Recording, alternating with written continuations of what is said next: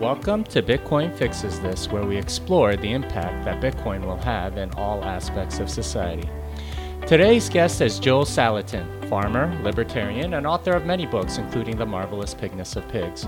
We talk about farming, what motivates farmers, and why they're doing so badly economically. Joel also tells us about the negative externalities of farming today, the regulations that farmers have to put up with, and what he hopes for the future. Joel is a hero of mine because he really understands farming at a really deep level. I got turned on to his book, The Marvelous Pigness of Pigs, from another Bitcoiner who knew about Joel's work. And I got to say, that book really changed my perspective on food production as a Christian and understanding what it really means to take care of the earth and things like that. He has an understanding of the food production system in America today that very few people do. It's much like how we understand the monetary system. He is to farming what we are to the monetary system.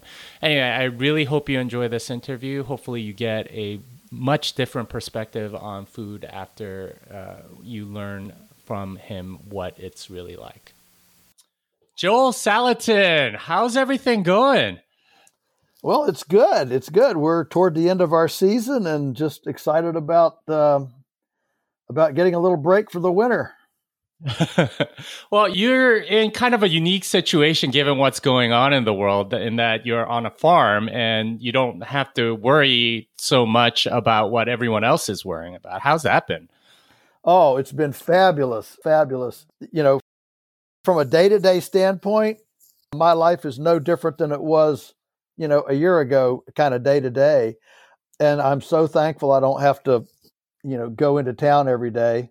I have taken a couple flights and done some things and fought the whole mask thing and all that. But in general, we got food, we got firewood, we've got our pantry, we got our little close community here. And so we're up and running.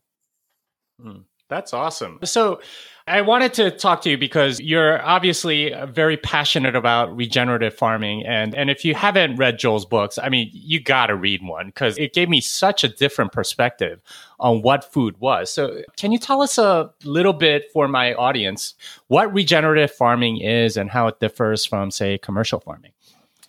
Yeah, well, there are plenty of code words for regenerative farming. I mean, ecological farming, sustainable farming, any number of things. But essentially, we've got two ways to handle the land and to produce food. And one really honors nature's patterns, and the other one dishonors nature's patterns. And so one grows soil, one erodes soil. One increases hydration, the other increases desertification. It reduces the water cycle. One simplifies everything, and one, diversifies things, appreciates complexity. One is all about just, pile it higher and sell it cheaper, regardless of quality. The other one is all about nutrient density, quality, and those sorts of things. And so, you can just basically, make two lists, if you will. One believes that nature is fundamentally well, and if something is not well, we probably messed it up.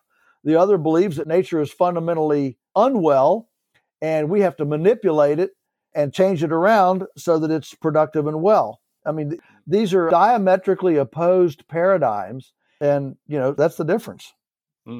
Yeah. So one of the things that really struck me is that a lot of the situation that we find ourselves in with respect to food production in this country is largely driven by sort of like the economics and the monetary things that go on. So can you sort of tell us what are the economics of regenerative sustainable farm versus the economics of a commercial farm? Yeah, well, I would say that the major difference is that one is honest economics and one is dishonest economics. And by that, what I mean is that there have been numerous studies done to quantify the unexpressed costs of, conventional industrial food. Unexpressed costs are things like environmental damages, fish kills, destruction of wildlife, erosion of soil, depletion of aquifers, of water, both in quantity and quality. The fact that, 50% of all, foodborne illnesses are from superbugs created by antibiotic and pesticide herbicide resistance, creating superbugs. MRSA and C. diff in hospitals are a direct result of, antibiotic use in industrial agriculture. So you have all these kind of externalized costs that are not actually put in the economic equation. So at our farm, we're very upfront with people and say, we have the cheapest food in the world. Now, it doesn't carry the cheapest price tag. The price tag carries everything in it. Our food won't give you a case of superbug diarrhea. It won't erode the soil. It won't eliminate the pollinators. Birds will still sing for your grandchildren. These are critical ecologically nesting things. And so problem is that our economic system does not have a way to measure these costs. In fact, we're so crazy that we measure the economic success of a civilization, right, by measuring gross domestic product, GDP. And what's amazing is that if I go out here, let's say I go out here and pollute the river in front of my house, I toss in a bunch of, chemicals in that river and pollute it. Amazingly, the cost of cleanup is an asset in GDP because it stimulates economic activity. And so how can you possibly have a long-term functional civilization that has no way of actually putting in the negative part of the balance sheet, subtracting these massive costs? If we have a bunch of people that are in prison, the cost of building a prison should be a negative, on our GDP, but it's a positive. We're pouring concrete, we're buying steel, we're employing people. And juvenile delinquency, we got to build some more juvenile delinquent homes, Oh, that's positive GDP.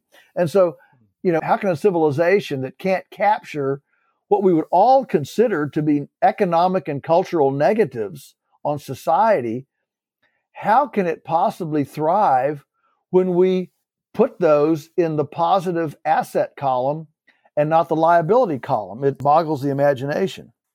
That's very interesting that you frame it that way, that one is sort of honest economics and the other is dishonest economics. And the dishonest economics has some form of broken window fallacy built into it, where they think that anything that stimulates jobs is good, even if it's something bad like juvenile detention homes or pollution or things like that. I wanted to know, just specifically, why is it that farmers, for example, if you're a chicken farmer or something like that, what are the economics like for them? Because from what I understand, they make very little money, but they work like crazy. And the product that they're putting out isn't exactly that great. So what causes them to do that? How does that work? Well, I think it's a great question, and thank you for asking it. I think a couple things. One is that farming is not just a business. If you're a farmer, it's very much a lifestyle. It's very much, captain of my own destiny, ruler of my little estate. And so there's a certain, Americana nostalgia around a piece of land and, and stewardship of that land. So, it's amazing what people will do because they love it and not because it returns money. And I mean, that's a good thing for the human community. We'd have very little, philanthropy and mission-oriented activities if money were the only factor determining if something is worth doing.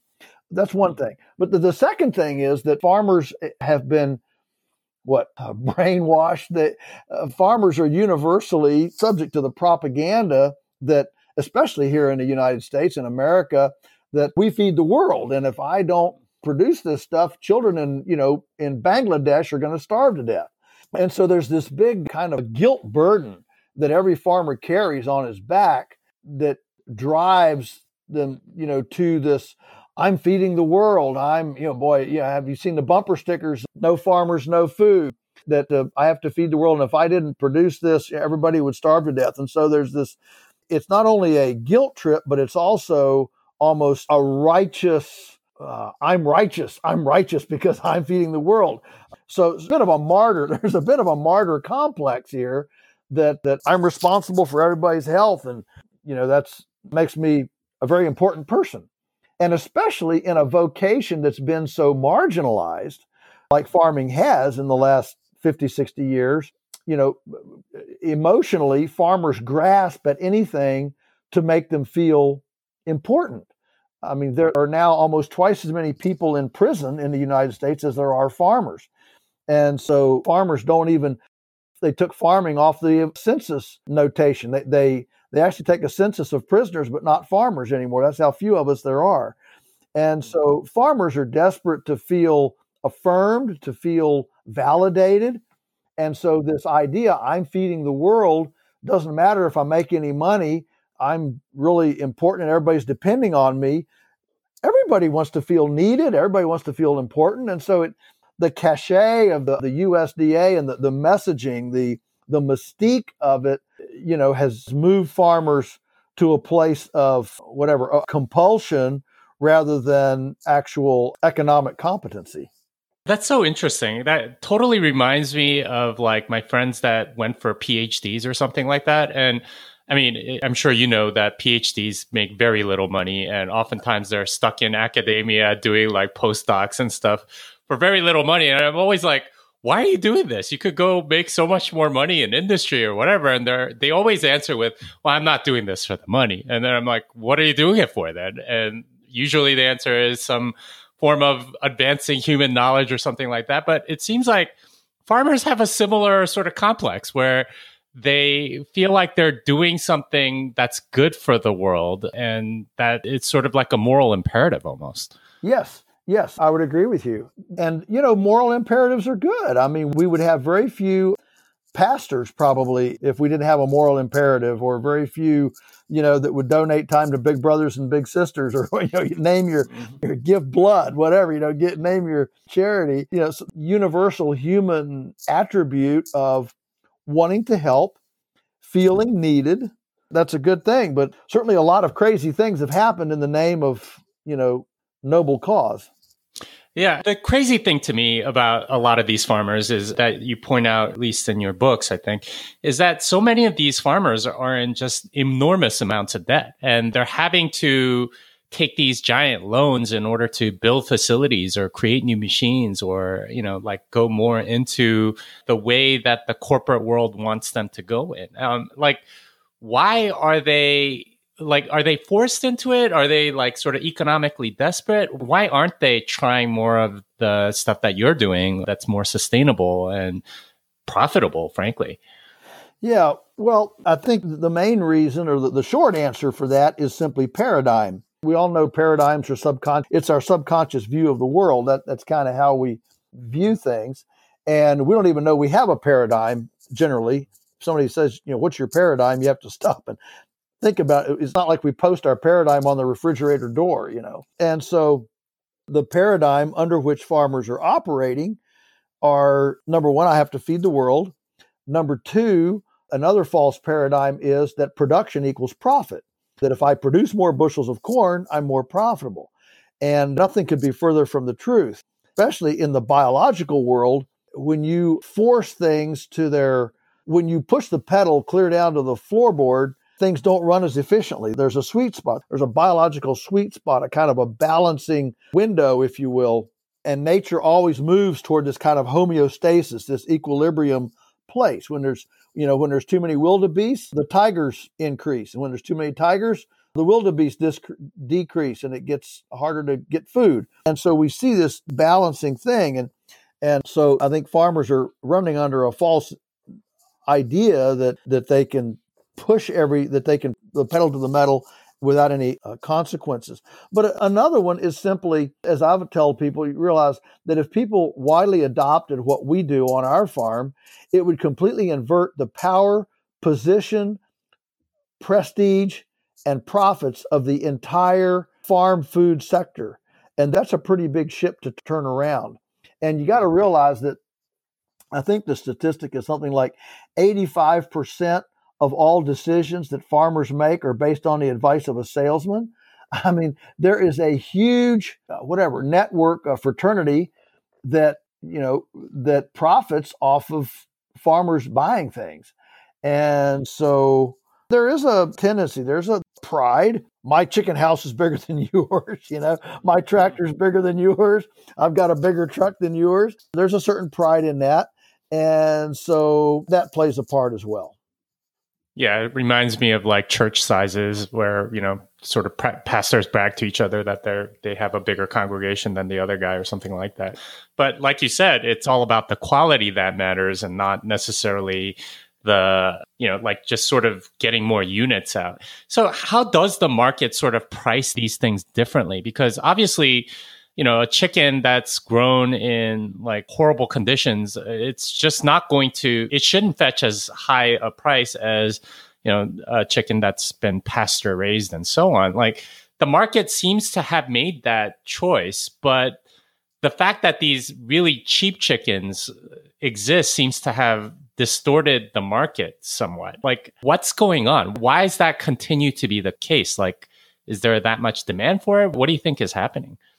Oh, well, you have to understand that the average American believes in a cheap food policy. We say, we have the phrase, you get what you pay for. We use it for clothing. We use it for automobiles. We use it for, concerts. We use it for everything except food. And food is supposed to be able to, Prince Charles says that a culture is defined by religion, architecture, and food. And when I travel around the world, when I used to before COVID, you can go to any country in the world. There's a Mexican cuisine, there's a Spanish cuisine, there's an English cuisine, a Danish cuisine.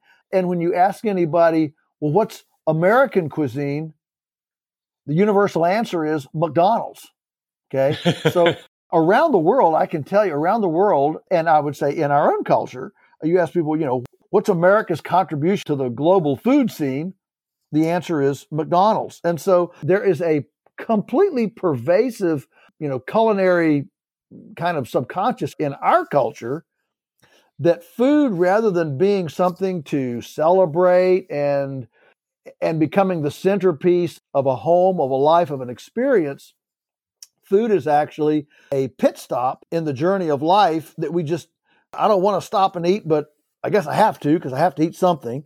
And so I'll just stop and grab something because, I've got soccer games to go to, work to do, computers to build. And so in America, food is a footnote. Other cultures, food is an exclamation point. And that's a big, so what I'm getting at is farmers have always produced what people want, always. Farmers don't come to the culture and say, okay, culture, here's what you're going to eat because this is what we want to produce. That's never happened. It's the culture that comes to the farmers and says, here's what we like, here's what we want, and farmers figure out how to do it. Obviously, it's subtle and it has, historical roots, but that's the way it works.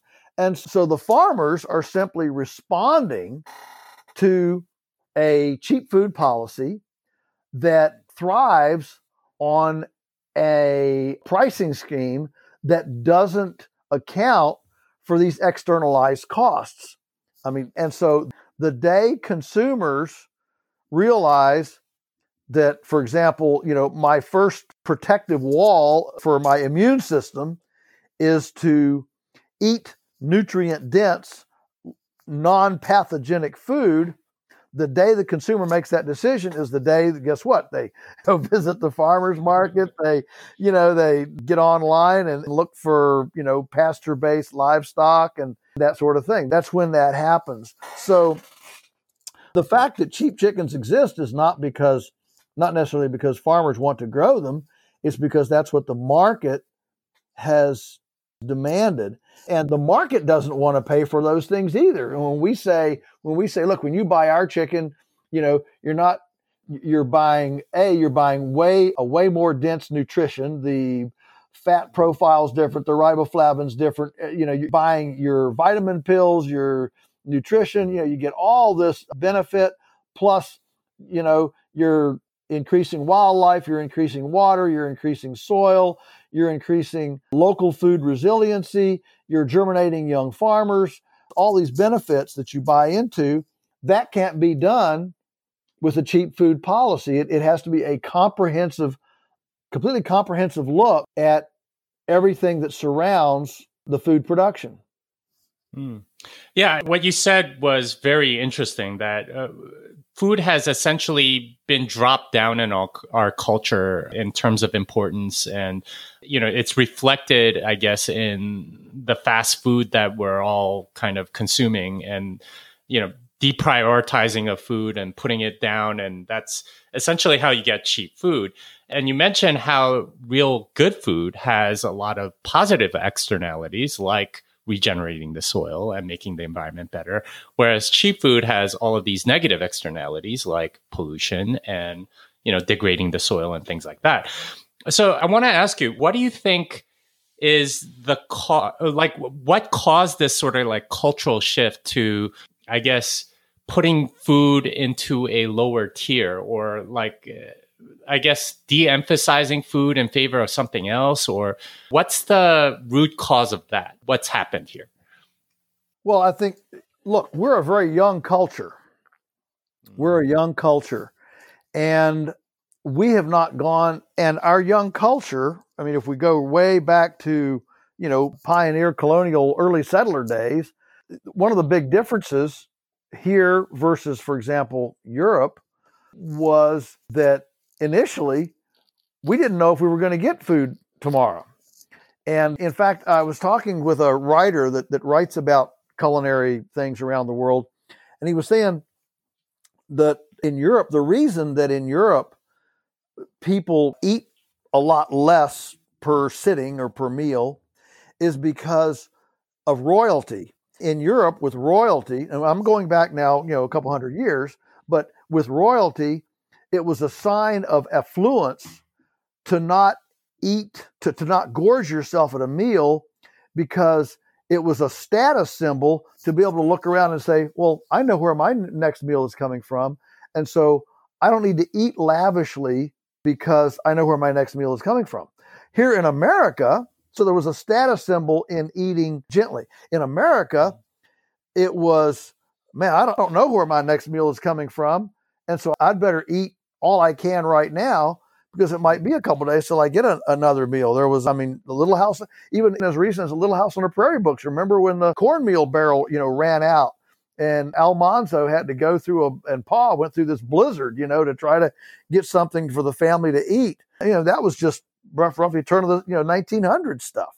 And so in America, we have this tradition of scarcity and we don't have royalty. And so in Europe, when you get done with a meal in Europe, the first question is, did you like it? In America, you get up from the meal and the hostess asks, did you get enough? Those are two extremely different views toward food. One is, was it taste good? Did you enjoy it? The other is, are you full? Are you satiated? And those two phrases still today, carry that legacy foundation of a culture. And so I think that we thought we were doing much more important things in life, much more important things in the world than eating. We were making steamboats. We were making the internet. Goodness, the story of Bill Gates, doing Microsoft. He said he lived in a garage on beans and Roman noodles for 2 years developing Microsoft. That's a perfect example of, hey, I'm doing great things. I don't have time to, think about food. And so we have simply not thought about food. It has not been part of our cultural mystique to put an emphasis on it. Yeah, I do see that. Like, Americans do like to eat like stray cats that don't know where the next meal is coming from. So, yeah, I totally understand that part. Let's go a little bit deeper here, because there is sort of like centralized food production that sort of sets the food policy for the rest of the country, isn't there? Like, there's a lot of big corporations that set this. Oh, yes.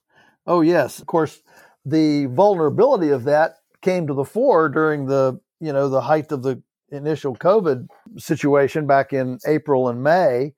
and the supermarket shelves emptied out, and these large processors were having COVID through their facilities and were having to close down. And everybody saw reports of, euthanizing millions of pigs and euthanizing millions of chickens. The food was out there on the landscape, but there was no pathway. There was no resilient pathway to get from farm to plate as these centralized systems started breaking down. Just imagine, if you will, if rather than having 150 4,000 employee mega processing facilities around the U.S., if instead our population were served with, 100,000 small neighborhood canneries, abattoirs, and processing facilities around the country. Think of the difference in the resilience. And so what we're seeing for the first time, at least in my lifetime, are big players actually asking questions. Should we put resiliency in the same objective category or goal category, if you will, as efficiency? That discussion has never happened until COVID. And when John Tyson looked into the camera and said our food system is broken, look, you and I know that what he was wanting is he was wanting a bailout from Congress. But for him, to say that, here's a family that has devoted their lifetime to efficiencies and to centralization and empire building. And for him to look in the camera and say, our food system is broken, that's a profound acknowledgement of something wrong in the system. And this long chain between farm and plate and the concentration of it came to the light in the empty store shelves. And so, like on our farm, goodness, as people couldn't buy it in the supermarket, we got flooded. Our whole 6-month inventory was gone in like 3 weeks. And as people were looking for food, they were desperate. We had calls from people who would never have thought about pasture-based livestock, local food, or even authentic food. And they told us that. They came in the sales building. I would have never walked in here, 2 weeks ago, and had a guy in. It was funny. It was a Saturday he was in, and he said, I was here 2 weeks ago. I said, really? I said, well, what happened? We have a farm store here. He said, yeah, I came out because there wasn't any food in the supermarket. So I came out here and I got yours. And he said, my goodness, I had no idea there was that much difference. I'll never go back to the supermarket. And he said, we bought stuff for a month and we ate it all in 2 weeks. That's my kind of customer, But, it opened up a whole new world to him. And so, it was very cool my joke during that time was, my goodness, if I had known that the pandemic would be such a great marketing tool for a farm like ours, I'd have ordered it up about 3 years ago. It was a fantastic marketing tool. So it's been an exciting year. And the question is, how much will stick? How much will hold? And goodness, if even 20% of the market changes we saw during the height of the thing, if even 20% of them hold, it's going to be a major shakeup in the industry. It's already shook up, obviously, the bricks and mortar stores and the online sales, that sort of thing. And fortunately, we now have enough distribution logistics technology to allow farms like us to directly access consumers, to bypass brick and mortar stores, our own delivery truck boundaries. We can now exceed that. And I can tell you, talking to the farmers that I do, and I'm editor of Stockman Grass Farmer, so I have my pulse on a lot of just very, very small branded products like us, and everybody is reporting just a bang up year, and much of it I think can be sustained because we do have access to cheap distribution logistics. We're shipping now nationwide. You get a little insulated box, and as the price of maintaining physical infrastructure, bricks and mortar, sidewalks, bathrooms, cash registers, lighting, insurance against falls, as all of that increases and the distribution logistics decreases, we're getting to a much more competitive place. Mm. That's interesting that you put it as sort of moving from efficient to more resilient, and like going from centralized to decentralized is essentially making the system more resilient, even if it costs a little bit more. And I think that's a really good trade. And I think like for any sort of emergency, that's when you're most thankful for that sort of thing. But one thing I wanted to touch on is your point about having a relationship with customers, sort of on a personal basis when you're a small farm. Right now, when you buy food, it's sort of, you have no idea where that's been. You have zero clue, like how many processing plants that it's been through, how many hands have touched it, what sort of things have happened. And that in turn increases the level of regulation that's needed because, how can you have any certainty of food quality if you have that? Whereas if you have a relationship directly with the farm, you and say you visited the farm and so on, you kind of have a good idea, and you could kind of take away a lot of these sort of costs that are inherent in centralized systems. Well, yes, and for sure, just for sake of discussion, I call this the Uberization of food. If somebody had told you, let's just say, 25 years ago, that did you know that in about 5 to 10 years, millions of people around the country, around the world, are going to jump into cars with drivers they've never met, who don't even have a chauffeur's license, whose automobiles haven't even been inspected for roadworthiness, who have never taken a chauffeur's driver's test, and people are going to voluntarily jump in the car with these people and ask them to take them places they don't even know where it is. And it's all going to be fantastic with no government agency involved, no oversight, no nothing. You just said, well, you're nuts.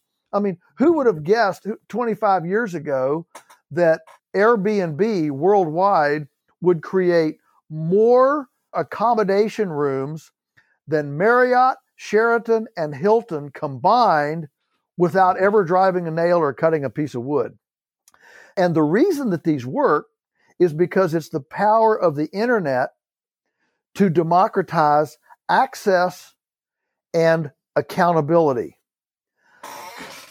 And so the democratization of the accountability and access conversation in the market has allowed a completely circumventive inversion of the pathways to retail. Whether that retail is a car drive, a hotel room, or in what we're talking about, a T-bone steak or a chicken or a piece of fruit. And so just like what happened historically was that the butcher, baker, and candlestick maker who were embedded in a community and the subject of positive and negative gossip and the accountability that comes with everybody knowing, what goes in the front door and comes out the back door. During the Industrial Revolution, the butcher, baker, candlestick maker got extremely large, put up razor wire fences and guard towers, and became extremely opaque and began to cheat. And that cheating made our society demand an industrial scale watchdog, which is known as, Food Safety Inspection Service, name your regulatory bureaucracy. The idea was, well, we need a government agency to protect us from the opaqueness of this industrial thing. Well, now with the internet, which has returned the village gossiper, and essentially it has, because of the feedback loop, it has reopened the butcher, baker, and candlestick maker to the village accountability conversation. Suddenly now we have a new transparent opportunity for personally chosen provenance. Mm-hmm. And that's a really, really cool thing, which means that a person who wants to invest any amount of time or interest in vetting provenance can now do so personally. You can go visit a farm, and I certainly encourage that. You can surf the web. You can, talk to friends. You can about, did you order from this? What do you think? And so there are now numerous ways of vetting provenance in our food supply that we literally didn't have even 30 or 40 years ago. And so I think that we have the opportunity here for a golden age of locally branded, personally vetted, knowledge-based, transparent-oriented provenance that we just haven't had before. And it's very exciting. Yeah, and this is totally reflecting what's happened with Bitcoin and versus, like the current monetary system with banks and things like that, and all the regulatory things that you talked about. And, at least as Bitcoiners, we're very used to verifying, not trusting. And that's exactly what you just talked about with respect to the food supply. There are a lot of people that are cheating when you have giant centralized systems where there's no transparency whatsoever, and you have to rely on government watchdogs or food safety inspectors or something like that to do the verifying on your behalf. And of course, they're bribed and all sorts of things like that. Instead, if you have personal relationships and you have a level of accountability that comes from more communication like we have on the internet, it changes the equation significantly. And that's something that it seems like is happening in food, with money, maybe other things. How do you think that changes sort of our mentality? And what sort of societal level changes do you see coming as a result of this sort of pattern that we're seeing? Well, in the big scheme of things, what it does is it atomizes, it fragments the current, mega players, call them monopolies, but current mega players, as long as you have freedom, as long as you have liberty at the grassroots level to innovate and to actually come to the marketplace table, as long as that liberty is protected, eventually the big players become bureaucratic, they become static, they become stagnant. And so innovators are always going to yap at their heels. They're going to innovate something that questions and starts to eat away at the share of the big players. I mean, look what's happened just since the election. People are so fed up with with Facebook and the obvious, prejudicial, views of the big social media giants. That what is it? Is it Parler? It's called. It's a little upstart, social media outfit called Parler. They've been getting something like 2 million new subscribers a day since the election. And what Parler is a completely uncensored. There's no censorship. I mean, no censorship. And so the anti-vaxxers and the pro-Trumpers, the anti-maskers and the plandemicers, can all get on there and have a voice. And so this is what happens when things get out of hand. But the only way that you can protect disruption of innovation at the grassroots level is in a state of liberty. If you go to, top-down tyranny, then you don't have a way for the disruptors to be able to come to the marketplace table.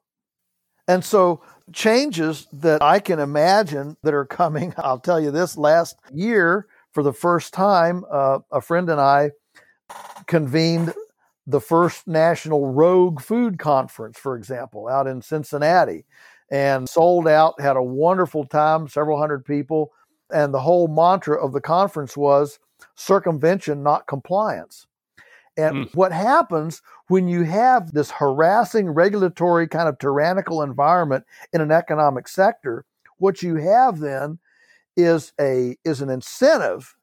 When the incentive is more to circumvent than it is to comply, you're in a kind of a tipping point. That's kind of where we are in the food system right now. We've got all these latent artisans and craftspeople, local brands ready to join the food system, but we're kept out of the market with, the Food Safety Modernization Act, with food safety, the Federal Food Safety Inspection Service, FDA, all sorts of labeling and food regulations that aren't about safety. They aren't about hygiene and cleanliness. They're all about, filling out paperwork, checking boxes, things that don't mean anything. What they do, or they require infrastructure.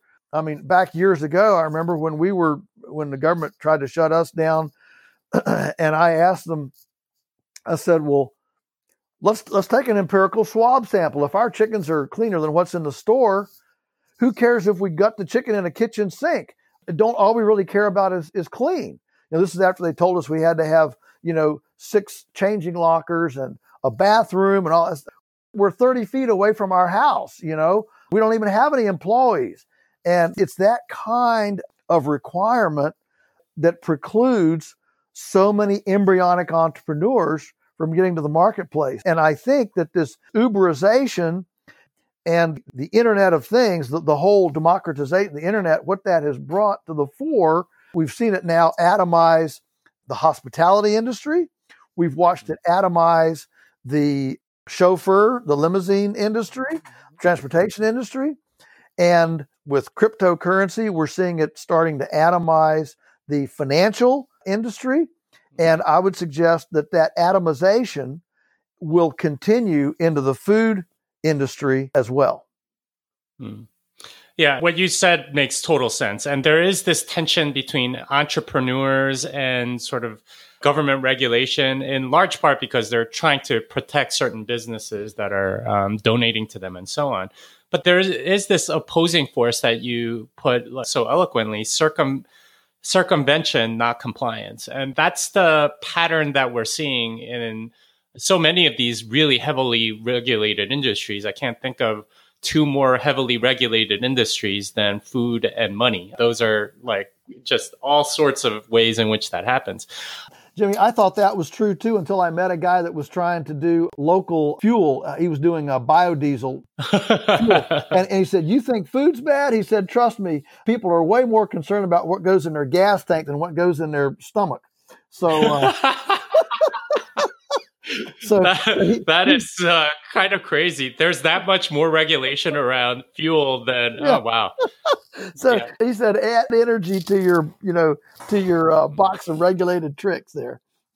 Yeah, I will bet you anything that it's because of the money involved, and probably. Of course it is. It's always about the money. I mean, think about it. I can go out here on a 70-degree day, and as a hunter, and shoot a deer, and drag it a mile through the sticks and rocks and squirrel dung, and then put it prominently on the hood of my Blazer and parade it around town to show everybody my trophy, bring it home and hang it up in a tree in the backyard with flies all over it, and then cut it up, sometime in the next week in the cool, and feed it to my children and give it to all my neighbors' kids, have a block party, invite everybody over for dinner. And this is considered being a wonderful American, But if I take one pig or one chicken on an appropriate temperature day, carefully, eviscerate it in the backyard, and sell 1 pound of it to a neighbor who voluntarily, as a consenting adult, wants to exercise freedom of choice and write a private contract to purchase that from me, suddenly I'm a criminal. I can give it away. I can give it away all day, and that's perfectly great. That's fine. But as soon as I take a penny for it, now I'm a criminal. Obviously, this isn't about food safety.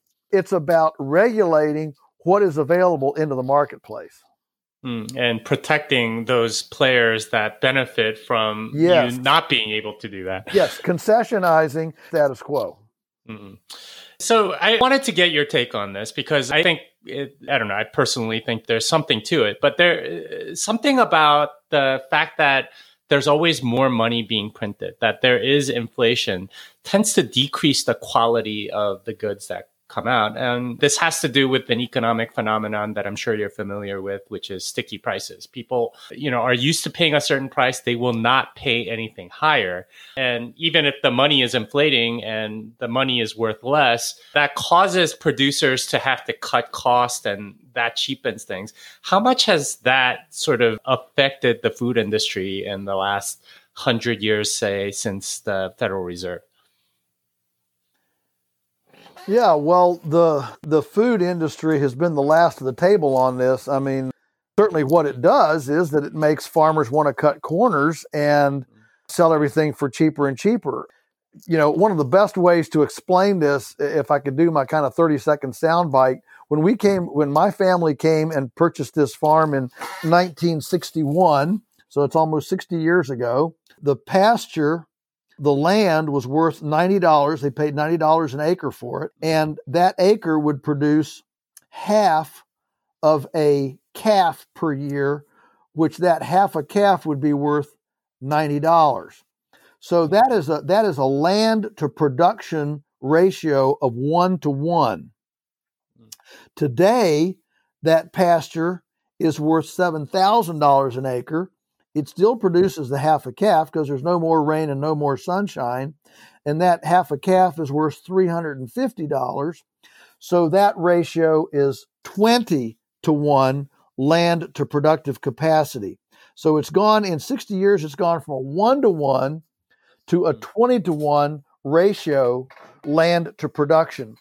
And that right there shows you how food has not kept up, food prices have not kept up with the other elements of society. Instead, farmers have tended to keep cutting corners, including a dead zone the size of Rhode Island in the Gulf of Mexico, including, sending 2 bushels of soil down the Mississippi for every bushel of corn, including increasing desertification in the Southwest and depletion of aquifer water going deeper and deeper and deeper, including, superbugs, medical costs, things. So what farmers have done in the pursuit of maintaining this cheap food policy, other things have replaced it. For example, in the last 30 years, we've moved from 18% per capita expenditure on food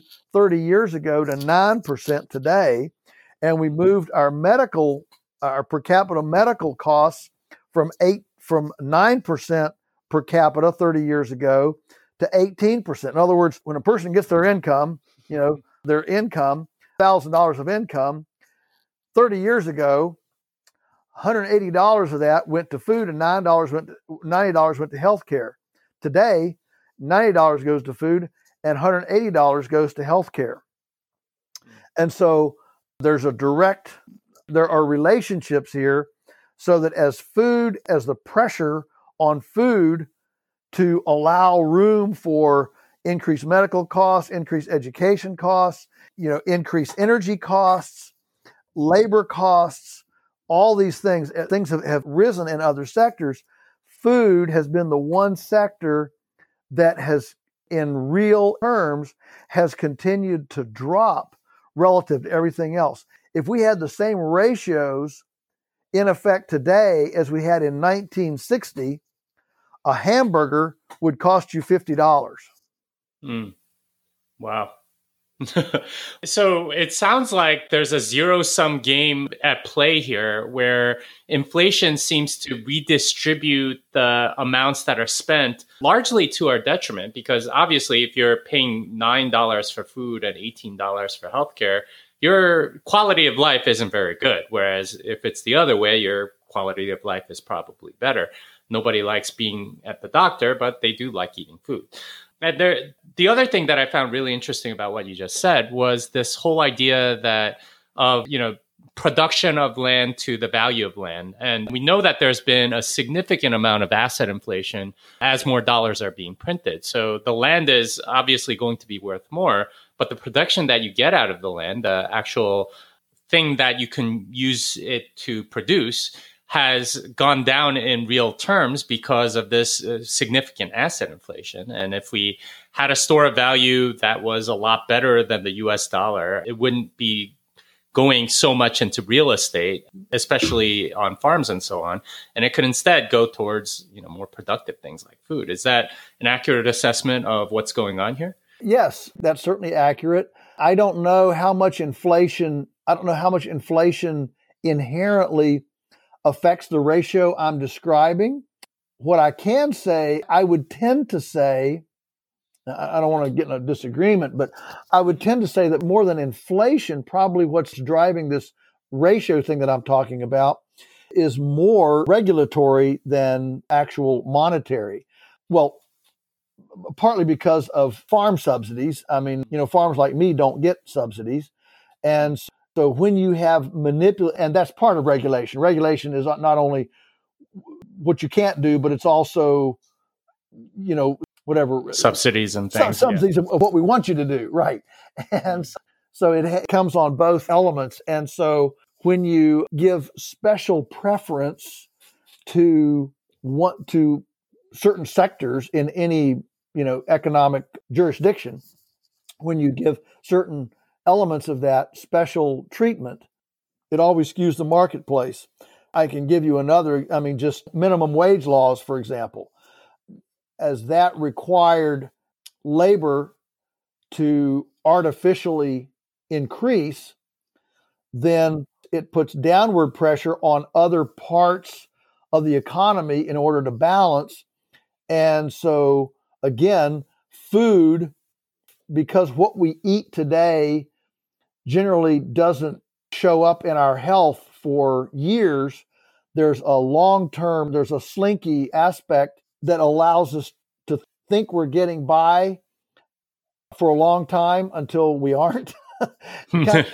kind of like soil erosion. You can rock along. And when you say soil erosion, you think, well, what's a tenth of an inch of soil a year?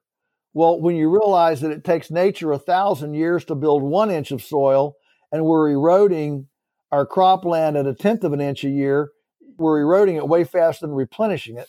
But it's not obvious in 1 year. So, we rocked along this year, we'll rock along next year, we'll rock along the next year. And so yeah, you're probably financially sharper than I am on what inflation does, but I can assure you what regulation and market manipulation does. And that definitely has a huge effect on these ratios, these historic ratios that I've described. Yeah, and I would include inflation as part of the regulatory framework. Fair enough. It's almost always used as a way to fund different regulations, for example, or to subsidize other things like you were saying. I wanted to switch gears just a little bit because I found this part to be very interesting and sort of in line with what we've been talking all along about, being more resilient. I call that maybe even anti-fragile. A large part of sustainable regenerative farming is that you do end up handling animals a lot more. And I was reading about how you I guess drink water the same water that the cows drink or something like that. There an anti-fragility that you get out of that where you're not as vulnerable to outside things, especially things like what we're going through with COVID, as a result of sort of your lifestyle. And that's in stark contrast to something like, single crop farming or something like that, which is very vulnerable, where you can have a single strain of a disease actually kill your entire crop.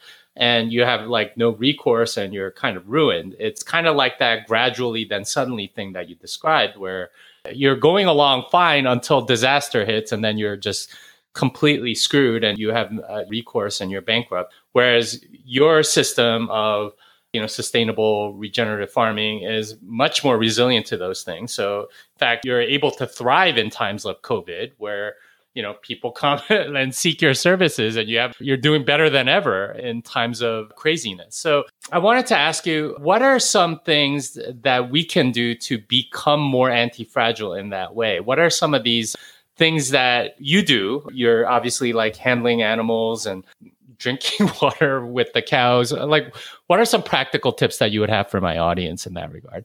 Yeah, well, if you're looking let me preface this by saying in general, agriculture has viewed the world, our ecosystem, as fundamentally simple. We view it as fundamentally complex.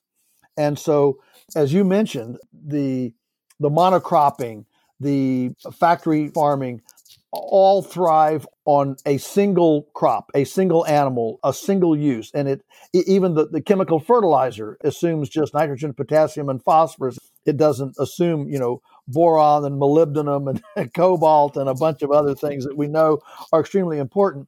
And so I think the foundation of this anti-fragility is all about bringing reintroducing complexity into our lives. Well, we humans, we don't like complexity.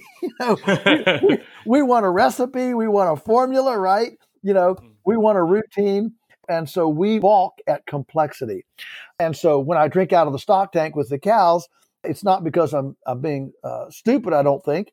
It's because I am looking the full array of complexity that my ecosystem can offer me for my microbiome. I mean, we know that our microbiome it's got literally trillions and trillions of bacteria.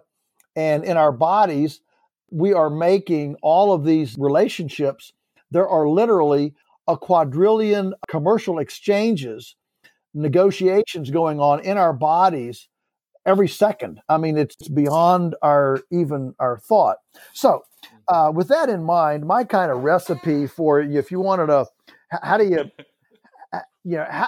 you build your immune system? If you want a very practical guide. Okay, so I don't want to be I don't want to be fragile. I want to be anti-fragile. I don't want to sit here and worry about COVID. I want to just go about my business and not have to worry about all this stuff.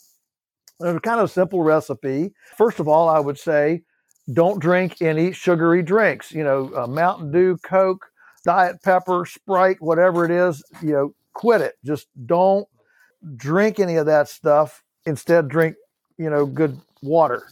So part of the anti-fragility is quit doing the bad and then do good. And so you're going to quit drinking all that junk, include with that junk food, get away from the snack machine, the vending machines. Don't go down there, and then the second one then is the positive part is eat only food that you can pronounce. Eat whole foods, eat less processed, and certainly don't eat anything processed with an ingredient that looks like a chemistry experiment.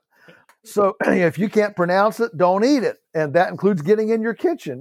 One of the neatest things about this whole pandemic has been the amount of at-homeness of everything. And I think that's really cool. People are discovering their kitchens and their bread makers and their ice cream makers and all that stuff. It's pretty cool. Backyard gardens, backyard chickens, the whole deal. So, cook for yourself, do for yourself, eat whole foods. Next one is sleep for 8 to 8.5 hours a night. That means you're not going to stay up and watch the late show. You're not going to stay up till the end of the Monday night football game. You're going to go to bed early. And we all know that the sleep you get before midnight, every hour before midnight is worth 2 hours after. So, get enough sleep. Push yourself to get 8.5 hours of sleep. Number 4 is get outside 20 minutes a day. Get out there, get out in the sun. We know vitamin D is a huge deal with COVID. Get some sun on yourself. Get outside. Number 5, spend 20 minutes a day sweating. Work up. I don't care whether you walk fast, do push-ups, do the Peloton, or dig a fence post hole, whatever it is. But, do something to work up a sweat for about 20 minutes a day. As Michelle Obama said, get moving, get out there and get moving. All right. And then the next one, I've got 2 more. The next one is to drink at least half a gallon of water a day, preferably a little more. And most people, if you look at the undercurrent of numerous problems and diseases, a lot of it is we just don't hydrate. Why? Well, because water doesn't taste good. So invest in a good water purification system, get water that tastes good and drink it like crazy. And your body is primarily water. And so hydrate it. Let your chemical reactions take place. That they need a swamp to move around in. They can't move around in the desert. So give them a swamp so they can move around. And then the final one is make a list of all the people you hate and forgive them. Very nice. Very nice. And I can see that would be very useful from an emotional standpoint. And I guess what you're saying is that's actually helps your anti-fragility, I guess, in some sort of spiritual sense. Absolutely. When you're all in knots and you have vengeance in your heart and you want to do somebody in, it stimulates all sorts of internal hormones and different things in you. I mean, The relationship between our brain and our gut is now well documented. And so, yeah, I'm a big believer that you have to let it go. And I think that this last election, the acrimony surrounding it, and I would suggest the acrimony. I mean, I got on a flight the other day. I get on the plane, and I'll admit it, I'm an anti-masker. I don't think masks do anything. There's no science to it. But anyway, get on a plane, wearing my mask. And I don't have it. I wear glasses, and it fogs up my glasses. So I have it up over my nose, but not clear up into my glasses. And, lady's sitting there, I'm walking on the plane, and she looks at me, she, glares at me, and she does this, pull up your mask. And I'm thinking, really? I mean, we've just really become a judgmental. There's times to pull the trigger, but you don't have to have a hair trigger all the time. Mm. Yeah, it's probably a sign of fragility to a large degree. Yeah. And and you could kind of see society. I think that's what you're saying. Like, you could see society being fragile by how sensitive they are to almost everything. And that seems to certainly be the case right now. So I wanted to get your take on Bitcoin. What's your take on Bitcoin so far? I know you thought a lot from a libertarian perspective, at least from what I hear. So what's your perspective? Well, my perspective is that anything that drives power down into the populace is a good thing. Mm. And anything that drives power up into the elite is a bad thing. And I'll admit, I have many friends that are Bitcoin aficionados. I'm a Luddite. As you know, we had a hard time even getting me to get on this podcast to get through the links and all. And so, I don't have any. I haven't bought any. I haven't invested any myself personally because I don't understand it.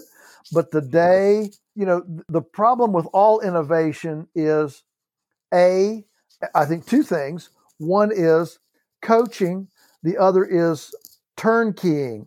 And so most of us need a coach, a mentor to understand innovation. And so, when you're trying to sell an idea or market an idea, you need to understand that most people don't just glom on or jump onto something that's new. It takes a little bit of mentoring, some coaching. Mm-hmm. And then the second part,